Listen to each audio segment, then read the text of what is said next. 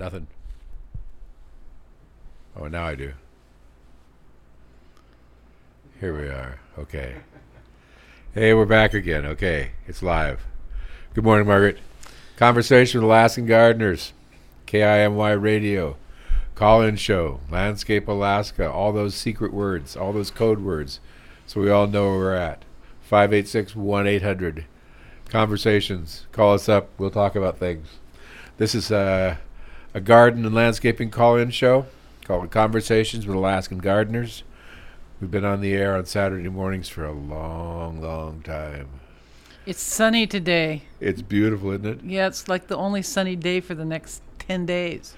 Riding into town in the car today and having the sun come streaming in. The fog, now it's foggy, so now it's pretty. not. Now it's foggy, now it's not. It's It nice. felt warm. Golly, have the sun shining on me, feeling warm. Got a call. What a wonderful, wonderful thing. Good morning, Conversations. Somebody there? Yes. Good morning. Good morning. Is this Happy Gardening? This is Happy Gardening. What can I do for you? Could you talk a little bit about the dwarf hydrangeas that you have? I sure will. All right. Thank you. Okay. So, and thanks for the lead-in. So how many of the dwarfs do we have left? We have Bobo, We have Bobo, we have Fire. Bombshell, and we have Little Lime. but no Fire and Ice. No Fire and Ice, right. So, Next year for Fire and Ice. I mean, we sold out. that's right. That's the plan, anyway. So there are these kinds of hydrangeas that everybody knows about, which are the ones that change color from pink to blue and have the great big round balls. And those kinds don't do very well here in Southeast Alaska. It's really hard for them to bloom. But there's this other kind of hydrangea that has flowers that look like long lilac kind of blossoms. It's a very old variety also. It is, and that flower form is called a panicle, and so they're all called paniculate hybrids. And there are some that are big, fat flowers, and some that are smaller flowers, and some that stay pale green and glow in the dark colors, and some that turn colors over the season to pink and dark red.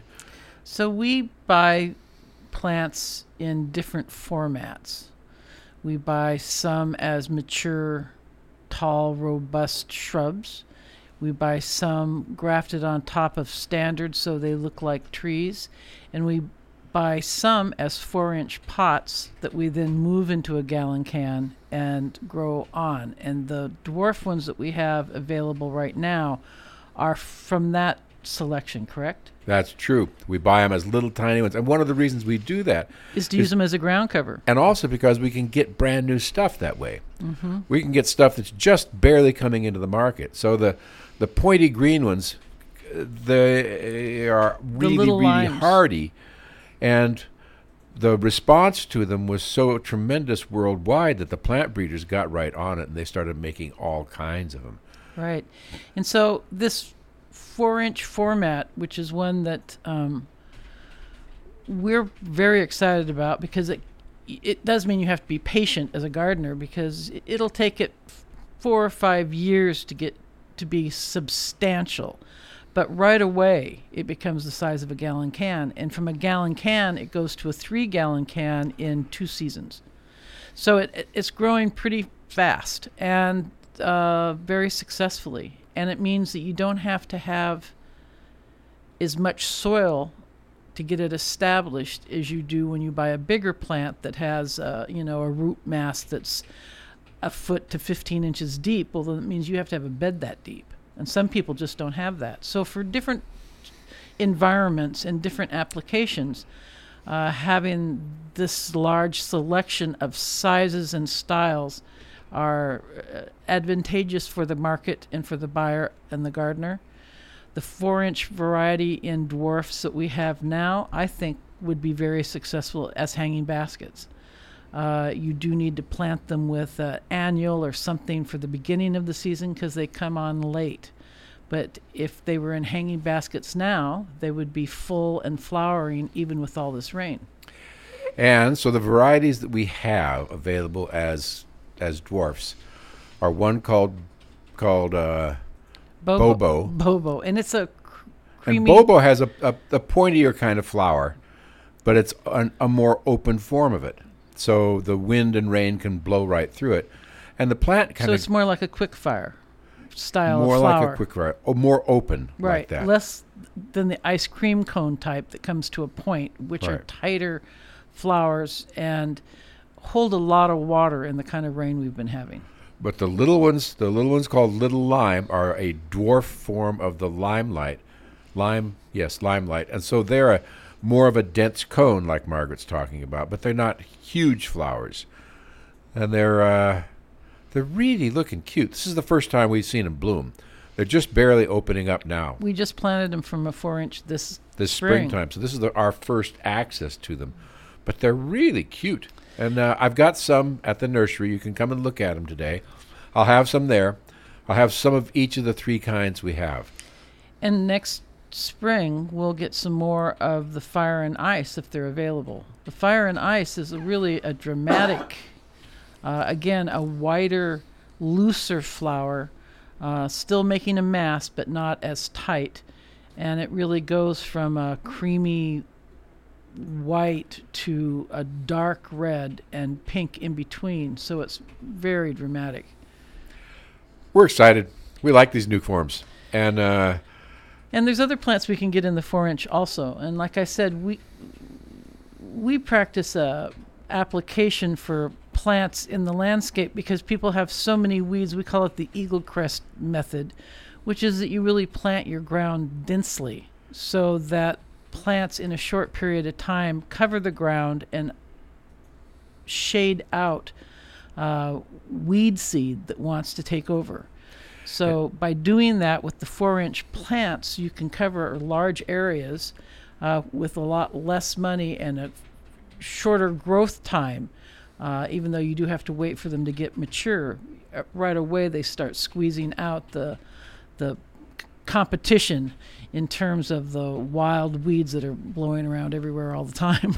And if you want to see some pictures of them, I have put pictures on the Craigslist last night and also on the Facebook on the garden page. And Well, so there aren't you are busy? some pictures there. What? Oh, good. Yeah, so you can see pictures of them, or you can come see us and look at them. And among the other ones that we got this springtime, we got these little spireas that are birch leaf spireas, and they're beginning to show their fall color now, and there's some really, really pretty forms. Known as Tor. Tor or Glow Girl, right? Both of them are beginning to show their colors now. And it's early, it seems to me. It seems like it's early for the fall colors to be showing up, but really since it's nighttime temperature that rules, it's not surprising. Good morning, Conversations. Yes, good morning. I have a question. Something is chewing on my rhododendron plant leaves, and I wondered if they could give me advice. I'll listen. Thank you very much. You bet. And this harkens back to one of my favorite topics. There are some pests that have come into Juneau and do attack rhododendrons, and one of them is called a strawberry root weevil or a black vine weevil, and it's a big black beetle that comes at night. You can't see them in the daytime. All you can do is see the evidence of them eating, and they're eating on the new leaves now, and their marking looks like a ticket punch along the edge of the leaf, right? Kind of a half oval. And if those munching marks, that tells you that the adult is feeding on the top, but it really means that the babies are down below and are eating on the root system. The larvae. Right, the little larvae. And so really that's the one that we have to worry about. If you have that on your property, on your plants, you do want to deal with it. Contact me. I'll find out if we still have the nematodes available. We've been dosing rhododendrons with nematodes all summer all over town. Nematodes are another microscopic life form, and you pour them in a solution around the bottom of the rhododendron, and they establish a population there, and they go and hunt those little larvae of the... And it's not a chemical. No, it's little bugs. Little bugs. Little Right. bugs that go down there and attack the other bugs. Good morning, Conversations. Oh, yes, thanks for taking my call. I'm looking for snowdrops, and I've been looking for them for a long time. Where do I purchase them? You're looking for what? Snow what? Snowdrops? Oh, Galanthus, the snowdrops. You can buy them online from tulips.com or Brent and Becky's Bulbs. I know that those two both go for them, and probably Holland Bulb too. And if you can't find them, give me a email, and I'll set you up with something. And there's a Snowdrop website of people that are Snowdrop collectors, and the variety is infinitesimally small, but there's lots and lots of different kinds. Okay, and will they grow well here in Juneau? Yes, oh yes, they grow well here in Juneau. Oh, good. Thank you. Okay, you betcha. LandscapeAlaska@gmail will get to us. And that does mean that this is this. Okay, good morning, Conversations. Oh, good morning. Thanks for taking my call. I had a couple questions about getting ready for spring next year. Okay. So when they say to plant seeds after the date of your last frost, what date would you use for that? Here we usually use Mother's Day. Oh, wow. Okay. Yeah. And then the other question was, if you have to make a new garden bed, it's supposed to be well drained. Do you put sand in it? Is any particular type of sand, and where can you get it? What would you put in a bed that should be well drained?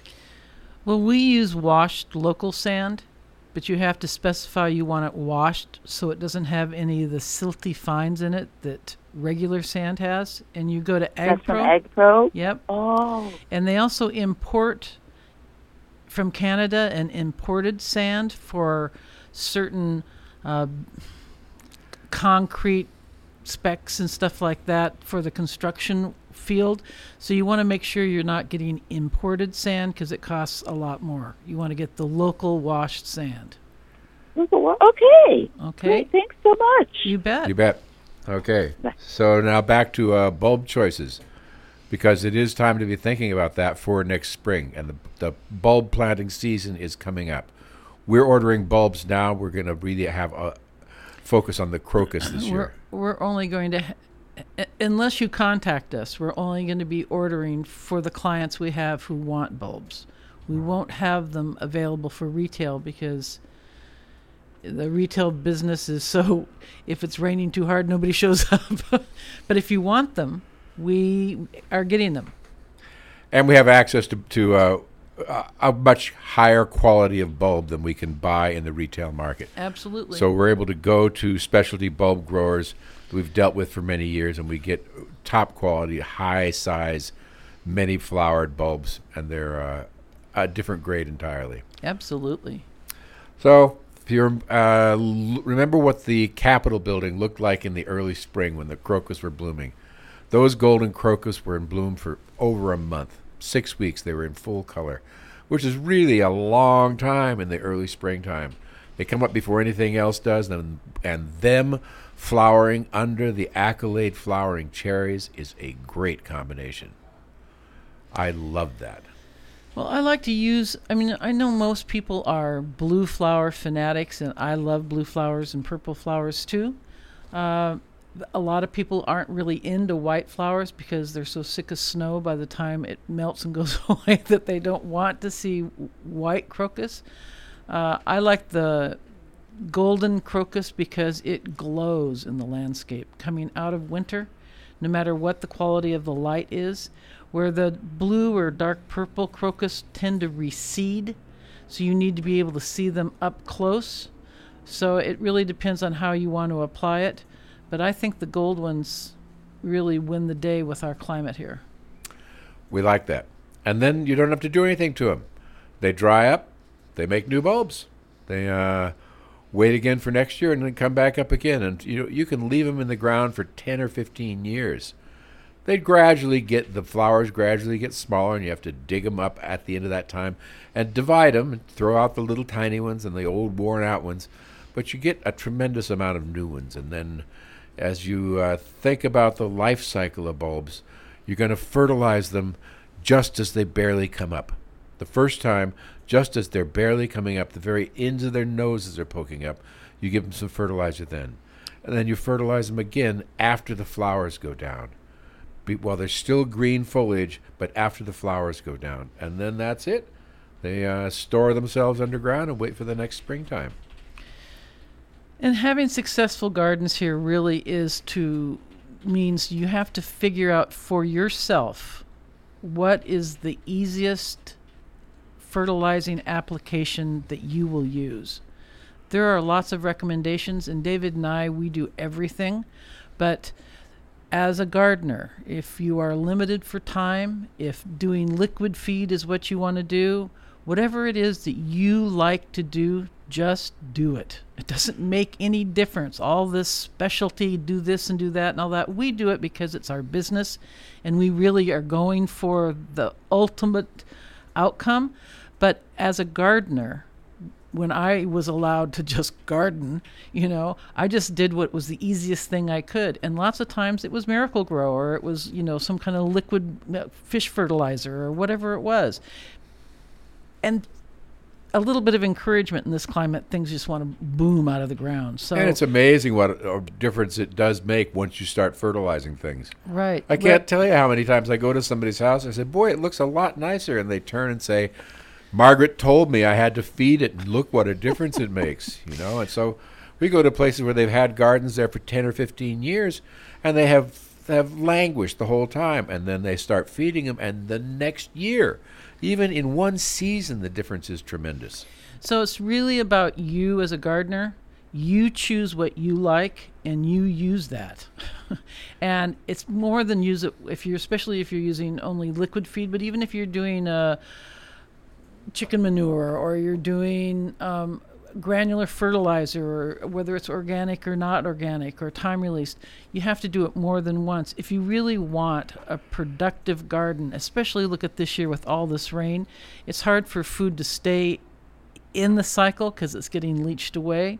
And of course, I'm not encouraging you to overdo it, but you don't do it just once in the springtime and then don't do it again for the next 6 months. You do it 3 or 4 times throughout the season.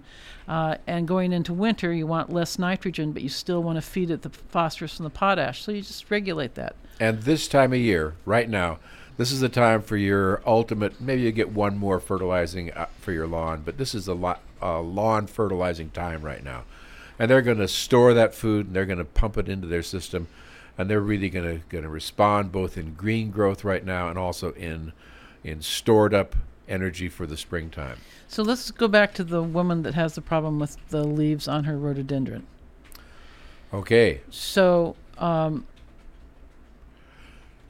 if you're listening, ma'am, send me an email, and I'll get back to you if I can get more nematodes. We have used all we have this season, but if it's still available, I will get another shipment of them in, and we can still treat them for another month. And the other thing about people who are having problems with their rhododendrons is that rhododendrons do drop their older leaves every year, and with the amount of wind and rain we've had, there's a lot of leaf drop happening. So rake up all those older leaves that are laying around on the surface of your rhododendron roots, because rhododendrons are surface feeders. And if there is any problem, you don't want any of the bugs hiding underneath a big mulch of rhododendron leaves. Not that it's going to take care of your problem, but it won't make your problem any worse to rake them out and put them away, throw them in the fire, or put them in the garbage or something. There's both overwintering insect eggs, and there's also the spores of fungal diseases that are in the older leaves. So yeah, keeping all that stuff cleaned up. The same thing with raspberries, the same thing with gooseberries, and the same thing with anything that's vulnerable to foliage infestation. Lilac. This year, even the native plant just riddled with black spot and all kinds of fungus. I mean, it's been raining for 2.5 months. It's been raining since the 4th of July. I mean, give me a break. I'm out there every day. Yes, I know. Out there every day, and it's raining. Okay, so let's talk about tools. Let me talk about the chainsaws available from Tyler Rental. You can buy them or you can rent them, and you can rent them from the little tiny size that you can hold in one hand while you're hanging up in the tree to the great big size that cut down great big trees. Listen, I think that small, I think they're all great. Don't misunderstand me. I love the chainsaw on a stick if you have the still weed eater that can be adapted with different heads. Yep, I love it. And I want to buy both our young men in our family that little tiny handheld chainsaw for small jobs of cutting things up, because for Christmas, let's order a couple of those because they'll love that. Everybody loves it. Everybody that's seen it loves it. And if you've got anybody in your family who's even the slightest bit tooly, they will love that thing. Yeah, you just drive around with it in your car and bring it out and cut I things do. up. I keep it in my car. Right. I keep it in my car with my charged battery. You never know. I'm going to have to cut something down. That's right. And So the other thing, just to jump back and forth like spit on a griddle, you don't normally order lily bulbs in the fall for springtime planting, but I think Landscape Alaska is going to have quite a few lilies left over from this summer's planting. That fall is a great time to plant lilies. So lilies are an incredible bulb for Southeast Alaska, and you get them in the ground, and they're going to do wonderful jobs for you next spring. And we'll have them in gallon or 2-gallon cans that are collections of different colors, that are oranges and golds and pinks all together in the same container. So they'll look like bouquets when they come up. And will those be available by the end of next week, you think? Well, the yellow ones are blooming now, so we'll see. But all I mean is, let's cut off the stems and have them take the bulbs and sell the bulbs, because we have a large number of bulbs that we could sell for people who want them in their garden, and they are really pretty colors. That's true. Okay, and listen, if you want to be on Landscape Alaska's email list, where we send out special arrangements and special offers and newsletters every couple of weeks during the growing season, send us an email, landscapealaska@gmail. We'll add you to our list, and you'll find things there that you'll really, really like. Okay, and just to also, I'm not much of a salesperson, but I do want to say we still have some really beautiful gallon-sized herbs. We have beautiful rosemary, Greek oregano. We have beautiful lavender. That's all right. Okay, we got another call. Good morning, Conversations. Hey there, you guys. Hey, my cherry tree of 20 years blew down in the big wind last week. What a drag. It got uprooted. So we had to cut it down so it wouldn't fall on the house. Right. Yeah? Yeah. So, should I take all the roots out from the total bottom, or will it make little sprouts? It's probably going to make little sprouts, but the little sprouts will be coming from the root system, which is below the graft line. So they're going to be coming from a different kind of cherry tree than the top part. Unless you have a Telephone Hill cherry, which you got from somebody else dug up out of their yard, because they're not grafted trees. Do you know which kind you have? Did you buy it at a store? Okay. Anyway, you can contact me later. But the sprouts that come up from the bottom are a different kind of cherry tree in most cases, just like the ones that come up from the bottom of an apple are different kinds of apples. Okay, and on that note, getting ready for winter means thin your trees out. If you have favorite trees, snow and ice building up on your branches in the wintertime can cause severe damage, and taking out not entire branches, but branchlets, all the smaller pieces that add to a tremendous weight. And you can look at it with these big wet leaves on it now and see which branches are hard pressed to keep themselves upright. You want to go through and thin all those branchlets out so that the load on the tree is much less, and they will come out with new branchlets next year. It's not like they're gone forever. But keeping your trees in good health is really about lightening their load. And there's a lot of trees this year with all this rain that have 10 times the leaves they've ever had.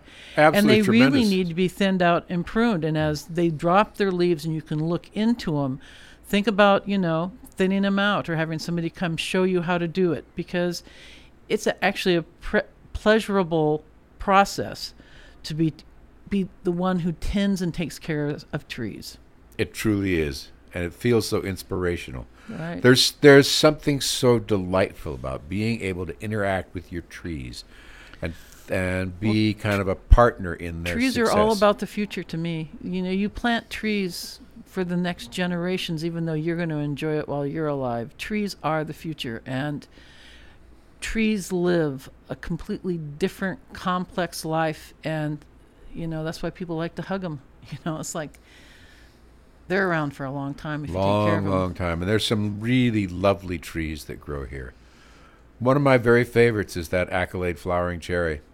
I just love that early spring light pink flower before anything else blooms. Right. Dark bark, pale pink flowers.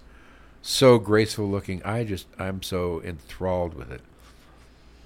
Well, I like some kinds of conifers too. Since you're working at the nursery, I want you to start looking at my Japanese maples some more and thin them out to get ready for the snow and ice, because I'm not into it. We did a whole bunch of it already this year. I know. But I will go and do some more. No problem about that. And we have the paint to paint. Today might be the day to paint the... If it gets dry enough, I got it in my car. Wound on that one branch. You bet. So, Tyler's Chainsaws also has the chainsaw on a stick you were talking about.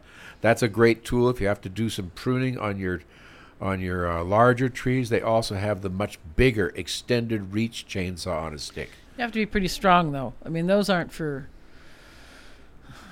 people who don't have nice big muscles to hold up on those chainsaws overhead. But boy, are they an effective tool. Yeah. I just love them. Okay, and then we're going to also think about the new raspberry varieties. There's a new raspberry that came from Nova Scotia called Nova, and we have some trials this year. And I have maybe 10 or 12. If somebody's interested in trying one out, come and check it out and plant it in your yard and look at it. The reviews for them are ecstatic. And so what is different about this one than any of the other ones? Bigger fruit, but so tender it can't be shipped. It has to be like a fresh picked fruit, kind of like a ripe peach. Oh, and we'll have Trevor plant some of those today. Okay, I did. Oh, good. They're bumped up into larger containers. No, I want them in the ground. Oh, okay. Well, we might be able to arrange that too. And we have one Canadian lilac. Susan said that she got a new birthday puppy, and so she can't get around to planting her lilac tree. So I do have one Canadian lilac, James McFarland Canadian lilac, which will be a large tree in pink flowers and bloom just after the common lilac. The James McFarland is similar to the Miss Canada, right? Similar to Miss Canada, but a darker pink. That sounds really pretty. It's a real pretty color. And Canadian lilac is a whole different look of a lilac tree. So, come and see me. I'll be there today. There's a call. We're coming up close. Yes, good morning, Conversations. Hi, did I hear that you said we could clip back our, rhododendron and the lilac, clip them back now, or do we need to wait till first frost? Oh, you don't have to wait for frost for doing that. The deal about summer pruning, which this is still considered summer pruning, is that when you clip them, they don't have the response of instantly wanting to make a whole lot of new growth. Oh, good. But you do have to think about, if you prune lilacs back at this time of year, you're going to lose the flower from the new year. When you prune lilacs right after they bloom, then they'll make the flower bud for the following year. But now you've waited a couple of months afterwards. So it's better to prune them for shape and lose a year's worth of flower than to not get around to it.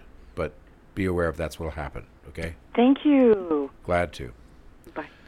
And rhododendrons are easy to prune. I mean, they have buds everywhere up and down their branches.